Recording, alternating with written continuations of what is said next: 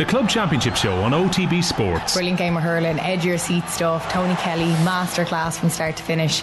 To win a Connacht Senior Championship is it's special. The Club Championship Show. Subscribe to the GAA podcast feed on the OTB Sports app now.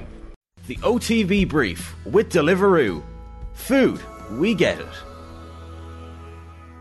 Good morning, we hope you're well. It's Thursday the 15th of December and this is Colm Mullaney with the OTB World Cup Brief with thanks to Deliveroo. Well, we now have our final pairing in Qatar.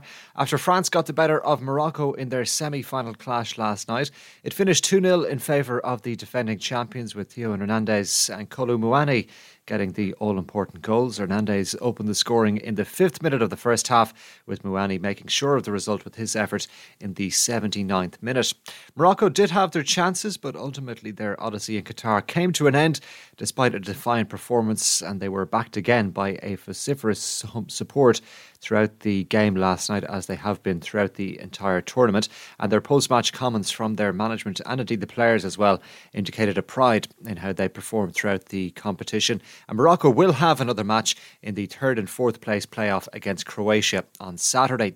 So it's France against Argentina in Sunday's final, a game many will have viewed as a potential final pairing before the competition even got underway. For France, they become just the first nation to reach back-to-back World Cup finals since Brazil all the way back in 2002. Didier Deschamps is just the 4th manager to lead a country to back-to-back finals, and he can become just the 2nd manager to win the tournament twice, the other being Vittorio Pozzo with Italy all the way back in 1934 and 1938. And it's France's 4th World Cup final in all, and interestingly, all 4 of their appearances in the big game have come since 1998.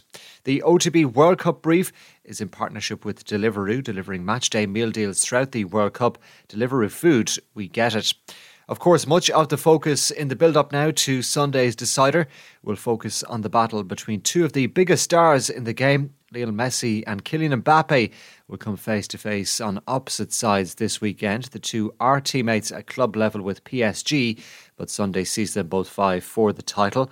Messi underlined his status as one of the all-time greats with an outstanding performance against Croatia in the semi-final, while Mbappe, who's still only 23, remember, is bidding for a 2nd World Cup winners' medal. Only 21 players have won more than 1 World Cup medal.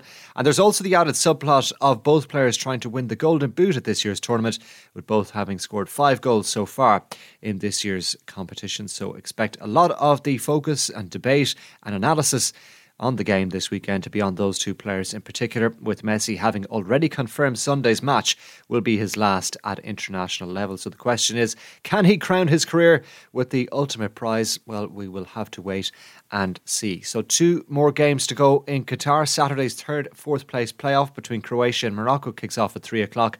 And then at the same time on Sunday, it's Argentina against France in the final. In other news from Qatar, a security guard has died following what is being described as a serious fall while working at Argentina's quarter-final win over the Netherlands last week.